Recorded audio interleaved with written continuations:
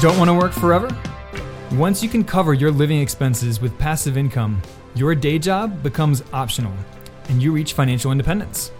You then have complete control over your time, your money, and your life in general.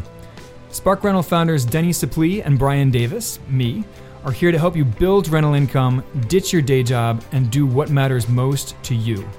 So on that note, let's jump into today's episode, which, like all of our episodes, was recorded live. Hey everybody, Brian Davis here. Super excited to be with you. I am joined today by M.C. Laubscher. M.C. is a veteran real estate investor. He's the creator and host of the top-rated business and investing podcasts Cash Flow Ninja and Cash Flow Investing Secrets. He's also a husband, a dad, author, cash flow expert. So M.C., welcome to the show. Great to be here. Been looking forward to our conversation.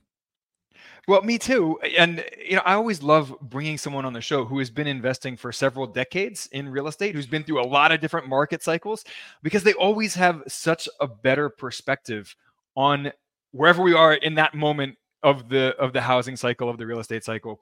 So let's rewind the clock to the very beginning. I think you said you started in 2001. Is that right? That's correct. So I'm originally from South Africa. I grew up in a very interesting time in South Africa's history, which, that contributed to who I am today.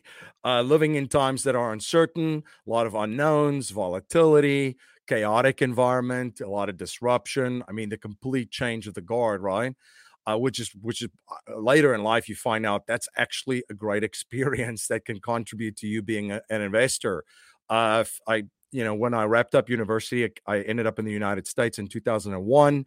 I was playing in a sports league. I was reading and studying. I was that guy on the team bus and team plane. Love it. And I always enjoyed history, economics, reading a little bit why, a lot of biographies, trying to connect a lot of dots, reading why and about different opinions, right? I picked up Rich Dad, Poor Dad, Robert Kiyosaki. The little purple book. Yeah, I had my purple book moment, and 6 months later, I bought my first property. It was actually a property in South Africa at the time in 2001. It was in a suburb pretty close to Cape Town, which is great for commuting, up and coming. I saw the potential, and I bought the place. I got some people in there. I collected the rent, paid all of the costs and fees and expenses associated with the property, and at the end of the month, there was cash flow left. And the question at that stage was, how many times can I do this? How many times can I do this over? How many doors can I get? Light bulb moment. Light bulb moment number two was, as far as cash flow efficiency. And obviously, when you have that first hit as an investor, now school starts. People don't pay rent. People pay them late. If they do pay them, people break your stuff in your property. I can write a book about that. I've had somebody break a porcelain toilet. I don't know how, but they did. I had to replace that. So the school started, and I actually learned the importance of cash flow efficiency, which then again, I read Robert Kiyosaki's book, that purple book, every year, Rich Dad, Poor Dad. And, every year I get a new lesson out of it. When the student's ready, the teacher appears. And what happened was, the one year I read it, I said, what are all these liabilities in this book? Well, it's got to be someone's assets. Whose assets are they? It's the banks. And I studied banks, the banking system, the monetary history, the monetary system, studied the book, The Creature from Jekyll Island, and understood how to be as efficient as possible and become my own bank. And then I discovered Nelson Nash, Becoming Your Banker, Infinite Banking. And then I would say the third kind of light bulb moment, which really elevated and contributed my investing and took it to the next level, was I started to realize that I went it alone and I was always trying to figure out how to do things, which is at that point, especially when you're competing against really, really good players, and I call them cash flow ninjas, it's almost you can't compete with them, right? Every market's got this big white whale, and you can't compete with them. So the question becomes, how do you partner with them? And Dan Sullivan wrote a book recently, Who Not How. And it was so, I mean, he said it, he's the ability to put things in perspective. So instead of asking myself the question, how can I do this? How can I figure this out? How can I buy, 100 units or 1,000 units in multifamily if I'm just in single family? That's the wrong question. Who can I partner with and bring my skill set, capabilities, my knowledge, my capital, and my network's capital to the table? And who can I partner with to then go and buy that 500 to 1,000 units of multifamily real estate and resorts and so forth? That was a huge light bulb moment. And what that actually did, taking me into my investing today, is I could diversify.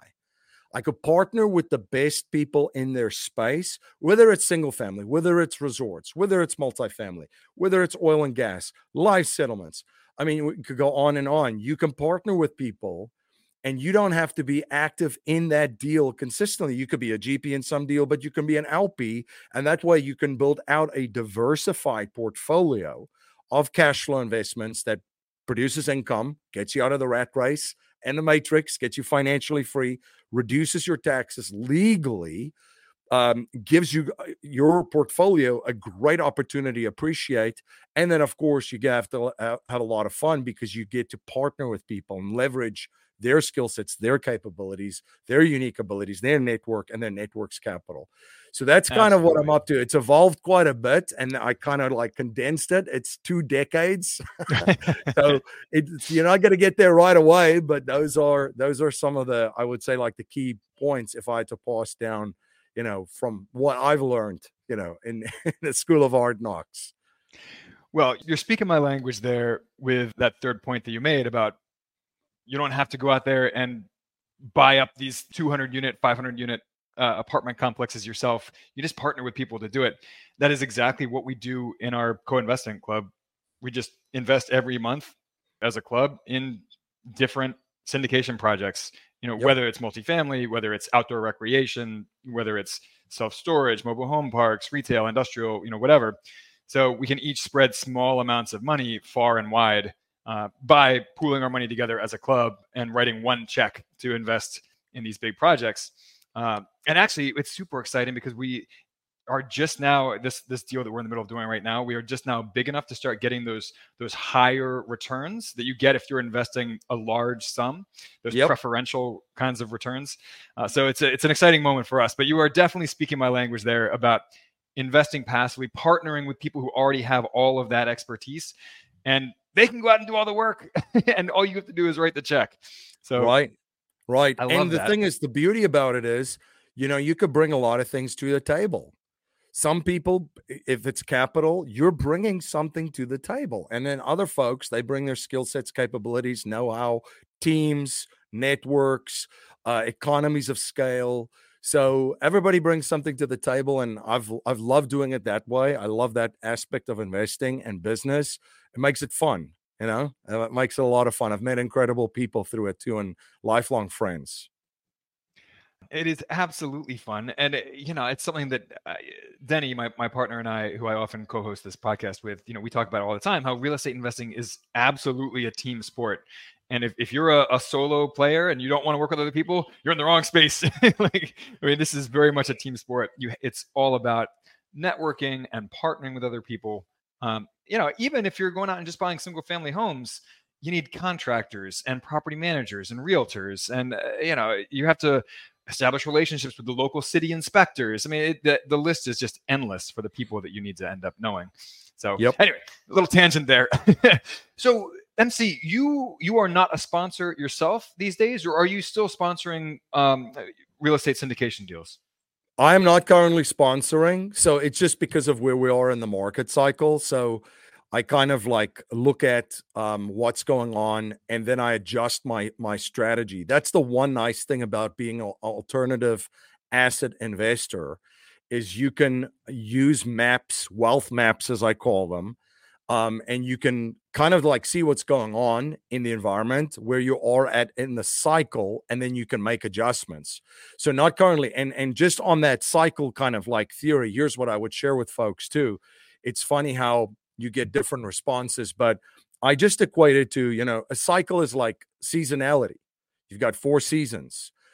when you are in your bathing suit on the beach in Florida in the summer, ready to dive into the beautiful water, where you could see your toes, especially on the West Coast.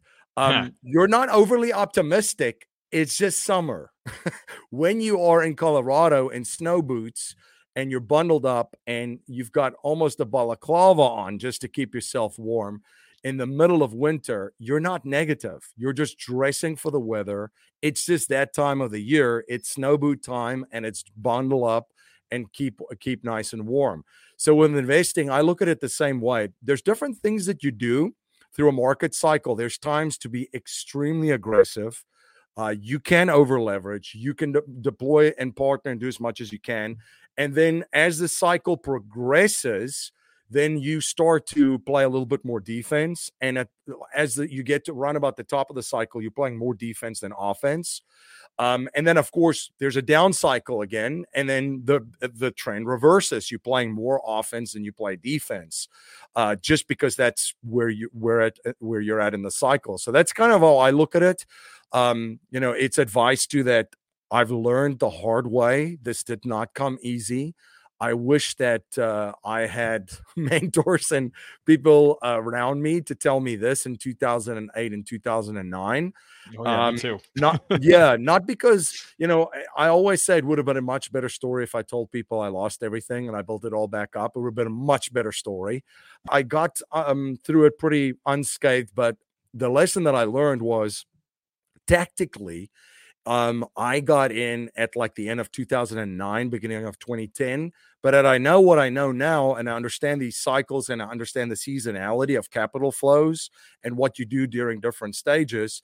Could have probably bought 5 times the amount of real estate that I was able to buy in the end because I got in too quickly. As people would say, it's like catching a falling knife, right? So you learn, it's painful, but you're a little bit older and wiser for the next go around. Well, so I love that perspective about just the circularity of market cycles, right?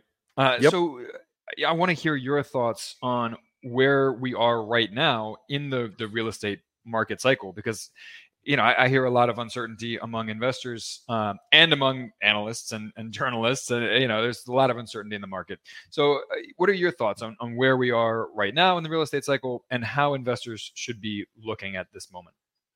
Yeah, so there's a great tool that I would suggest that investors look up. If you go to your favorite search engine, type in the psychology of a market cycle of Wall Street, or Wall Street psychology of a market cycle. And people would say, but why would you say Wall Street? Isn't it you're an alternative asset investor? It's psychology. You're dealing with humans and their psychology drives the behaviors in markets and drives cycles. So yes, you get obviously there's the massive impact of the economic cycle because of the liquidity that is released into the economic environment. But psychology really drives it, right? Capital just moves from one hand to another hand. And we've seen that in microcycles, especially in crypto. So in that chart, the most amount of pain is called depression phase. And this is where you've heard all of the cliches. Blood in the street. Buy when there's blood in the street, one of the Rothschilds said. And Buffett was always very good with these quotes where he's saying, be greedy when people are fearful when they're greedy. That's when everybody is freaking out. So that's when the professionals are coming in. And then when the professionals come in, they give an initial bump in the market. And it looks like, oh, there's something happening here. And most people at that stage are so freaked out still. They don't know that the cycle has already started. They think it's over. Think tech 2001. Remember when they said that, tech is dead? Amazon, by the way, and Google didn't get that memo. Same thing with real estate. I remember seeing in mainstream articles that real estate will never be a warehouse for capital again and wealth. And this was after 2008 and 2009. Now you just laugh, right? Because you're like, that was maximum pain when you get those headlines. So then you get your bump, then more people come in, then you start to see a rally and a recovery. And then there's the confidence, the psychology starts to drive, oh, wow, this is coming back. We got to get in. And you have people to see that they come in, and then all of a sudden you get you get a moment of inflection that really spikes up. That's a really, really good run. Times are great. Happy times are here again. The next phase is where the irresponsible behavior begins. And it happens every single time. It's the over leveraging of people in the marketplace. The examples are endless. Pick a market cycle. You would think of, 2008, 2009. Remember when people that should never qualify to get a mortgage got like 5 or 6 of them, just cash out, refied houses and kept on buying more. That's this part of and this, by the way, is where the pros, the Buffetts, the professional investors go and say, all right, we're out. They get out when they start to see this kind of stuff. In Bitcoin, for example, in the crypto cycle, to compare it to real estate, when people were leveraging their mortgages to buy Bitcoin, all of the pros were out at that stage. So it's kind of the same thing. And then you've got another euphoric spike still because of all this over leveraging, usually by the inexperienced and amateur investors. So there's more to go, right? The pros don't ride it all the way to the top. Nobody can time the markets, right? Look at Michael Burry. Watch the movie The Big Short again. It's incredible. Nobody can time a market. He almost went bankrupt being right. Right. Michael Burry. Oh, yeah. So you have that moment of euphoria, and then the first shoe drops, and it's usually one thing. The first thing, like one thing. And then there's complacency. And then you've got a moment of capitulation. A second thing starts to happen. And then you've got your rundown, and the money's running out for the exits. And at that stage, the Burrys are cashing in. The Buffetts are waiting for the bottom. So where do I think we're at right now? I think the first thing that pulled that drop was the interest rates that basically doubled in 6 to 12 months. So right. I think there's still deals. I still think there's really good deals in the market. At any market cycle, there's good deals, right? There's good and bad deals at any time. There's still good deals to invest in, but people should be very cautious and play more defense when they look at their entire portfolio than offense. So at this stage, 90% of it could be defensive, 10% could be offensive, because when it comes down, everybody loves a sale, everybody loves Black Friday. But when it comes to assets, people get fearful. They freak out. and I'm like, no, you should be excited about this. If you understand the cycle, this is great news. This means that assets will be on sale soon. And, we're right back basically where we're at. The first shoe dropped with the interest rates spiking. Burry is, again, what is it now, 1.63 billion short. Buffett's in cash. You see the same kind of things. What will be the second shoe? I think it's coming in the banking system. The interest rate spiking up is going to hit bonds where most banks warehouse their capital. So a lot of them have not basically showed their losses on their books, which I think that will eventually be there, but that's more speculative than actually seeing what's playing out. But if I had to make an educated guess, that's probably how that's going to go down. All right. So interesting. So you think that we are, still at the very top of that roller coaster that, is plummeting downward? Yeah, and like I said, there's still deals. We have still people in our network that are doing some deals. Personally, I am not. I don't have the skill set that some of the folks have that go in and out quickly right now out of deals, or some of the deals that they're investing in doesn't fit quite into my criteria. It might be smaller, it might be in markets that I'm not interested, but it could still work. So there's still deals to be had. There's deals in every part of the market cycle. But personally, I'm playing defense right now, and waiting. And I think like the big lesson is, if you can hold on to capital when there is a massive capital destruction event, and you can go in and then stock up back on assets, at the bottom, it's an opportunity of a lifetime. It's going to be a wealth transfer of a lifetime. And I don't see any of this as negative or positive. I just see it as cyclical. It happens all the time. And you have asset classes where they experience this every 4 years. We've had a one heck of a run in real estate from 2012. Think about it, from 2012 to, I would say, the end of 2022. So 10 years. Wow. It was what a run. So I think, still opportunities, but at this stage, playing defense. Gotcha. We've seen cap rates go up, and we've seen, I mean, obviously interest rates go up. We've seen housing prices drop in a lot of markets around the country. Rents drop in some markets around the country, which is unusual. Rents don't usually drop. I mean, other things go wrong for landlords, of course. Occupancy rates can go down and so forth, but you don't usually see rents drop, even in recessions. So, I mean, I would have pegged that we were a little further along in that cycle than you are, but I'm just a guy. so what do I know about what's going on in the market? So you do something interesting with infinite banking, which, by the way, for our listeners, Denny and I talk about infinite returns all the time in real estate investing. That's totally different and unrelated to infinite banking. So I just want to put that out there right now. So MC, tell us a little bit about, just give us like the high level overview of what infinite banking is, how it works, because most people are not familiar with that term. So just give us like the really high level overview. Yeah, it's a cash flow management system in which you structure your cash flow just like banks do, but you use mutual life insurance companies and life insurance contracts. And if this is the first time that anybody's heard of this is what is done by banks, by corporations, and by family offices and the ultra affluent and ultra wealthy. And I've always had a philosophy that you don't have to be a Rockefeller to do what they do.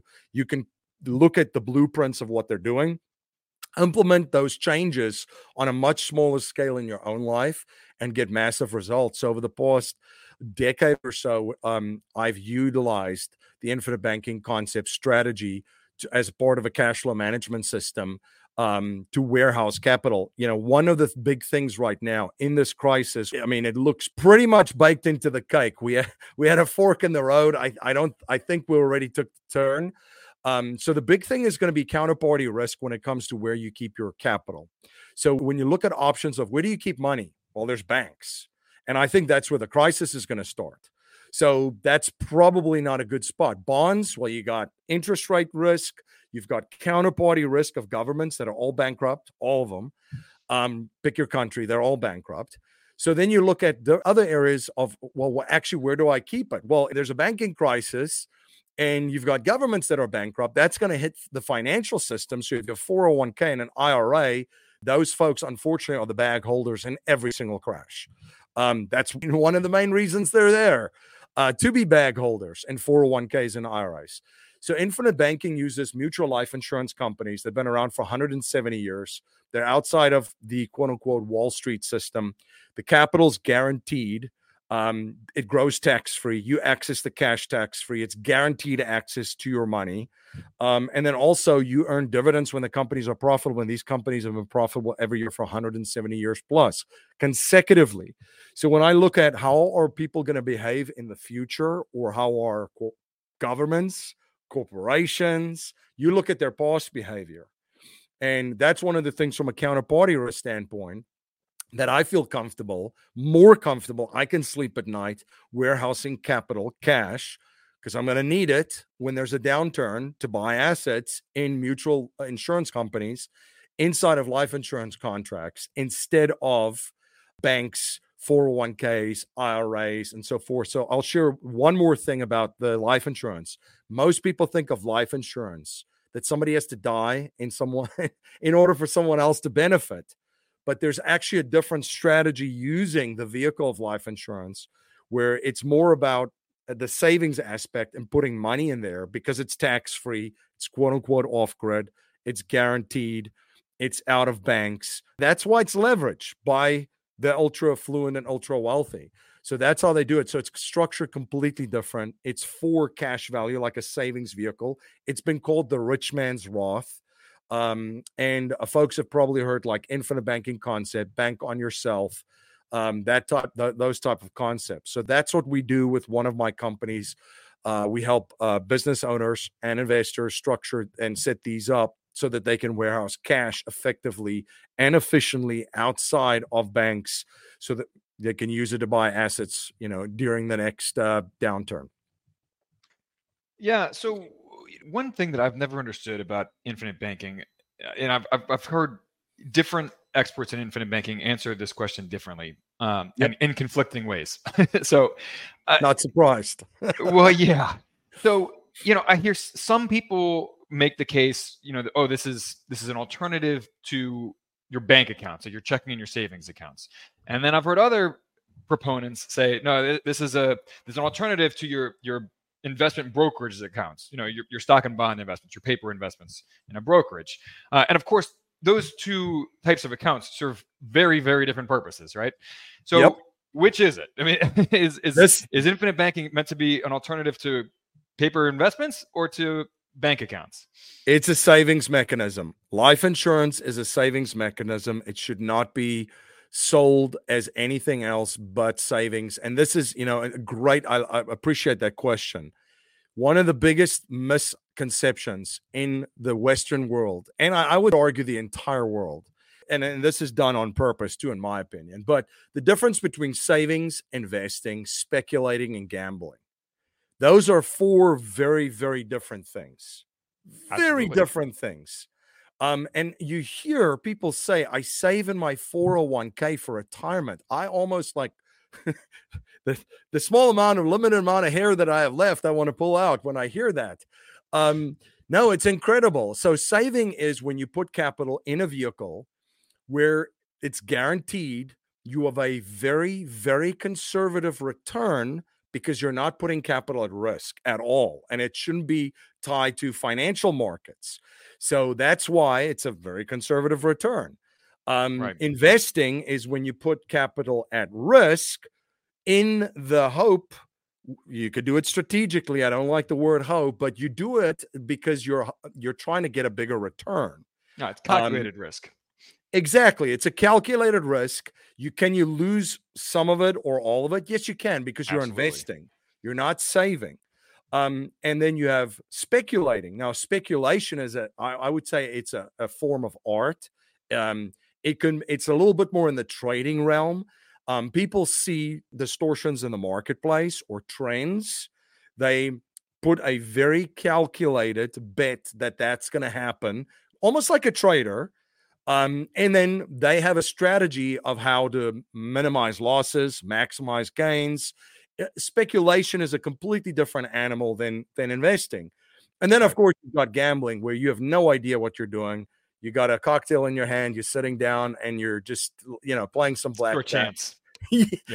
You're taking a chance. And unfortunately, I would even make the argument the majority of people, not the listeners on this podcast, but the majority of people in the world that's just working, just putting money in a 401k and an IRA and maybe handing the rest over to a financial advisor, they're gambling because they don't know what they don't know. It's that whole thing about when you don't know what you don't know and how badly you could get hurt, you're not saving, you're not investing, and you're not speculating, so you have to be gambling. Yeah. And if you don't understand what you're investing in, then it is pure chance, right? Yeah, all right. Well, so that makes sense. That answer makes sense to me, because one of the criticisms that I've heard repeatedly about the infinite banking concept is that the returns are far lower than the average stock market return over time. Yep. And that's an easy thing to measure and calculate, right? I mean, that's something that can be easily demonstrated mathematically. So that criticism has always resonated with me, especially when I hear guys, out there touting the infinite banking concept and saying, oh, you don't need Wall Street, infinite banking's got you covered, blah, blah, blah. And I'm like, well, I mean, the S&P 500 has averaged over a 10% return since 1926. So, whereas, and it takes decades for the infinite banking concept to start, reliably producing even okay, annualized returns. But as a savings alternative, that I understand, if you are willing to wait out the policy growing in value, over 10 years or whatever it is. I know it's different based on the policy, but a long time. I mean, it is a long-term investment, and you do have to wait out that policy growth in value. But no, that makes sense, and I appreciate your candor about that.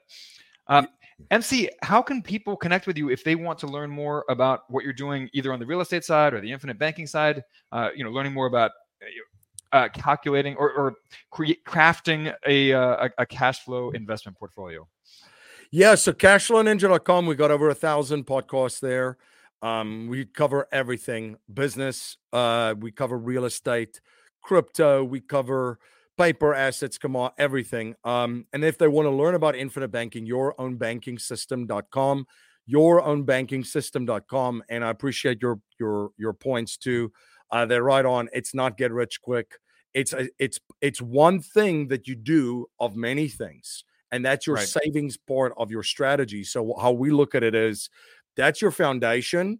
And most of us, we are not looking to get the returns. I mean, it's 3 to 4% tax free in there, but that's not how you get to win this game, get out of the rat race and escape the matrix. How you do it is you warehouse your cash there, utilize it to go invest in things that pay you to own them, like real estate, reduce your taxes and appreciate over time. So just one of the buckets. And that's the thing about, I think like the financial world too, I think you summarize it pretty well, is that the echo chambers, we always try to compare things. It's like, should I have real estate, infinite banking, or, stocks? And it's like, you can have all three, by the way. Absolutely. So, and most people should, in a very well diversified portfolio and strategy, you should have a lot of different things going on. Don't rely on one income stream and one asset, especially in a day and age of today, right? Yeah. And that's something that, I try to be very clear about in all of my writings and speaking, that, I'm out there as a quote real estate guy, but I mean, I actually have more of my net worth is in stocks than it is in real estate. Stocks and real estate complement each other very well. I mean, they each have strengths and weaknesses, which both, fit together like puzzle pieces, right? I mean, they complement each other perfectly. So, we are all about diversification around here and building out a broad portfolio that keeps you protected from many angles of attack. So, and there are many angles. Yeah, absolutely. Well, MC, thank you so much for coming on the show today. We really appreciate it. We look forward to having you back soon. And guys, if you enjoy these conversations that we have, please rate, review the show. It makes the world of difference to us. We appreciate it. And we'll catch you next week. Same place, same time. Have a good one. Did you know we offer a free 8-video course on how to reach financial independence with real estate? It's super bingeable, with each video around 10 minutes long, but packed with information. Visit sparkrental.com/learn for instant access. And please don't forget to rate and review our podcast on iTunes, Stitcher, or wherever you listen. Thanks for joining us, and we will catch you on the flip side.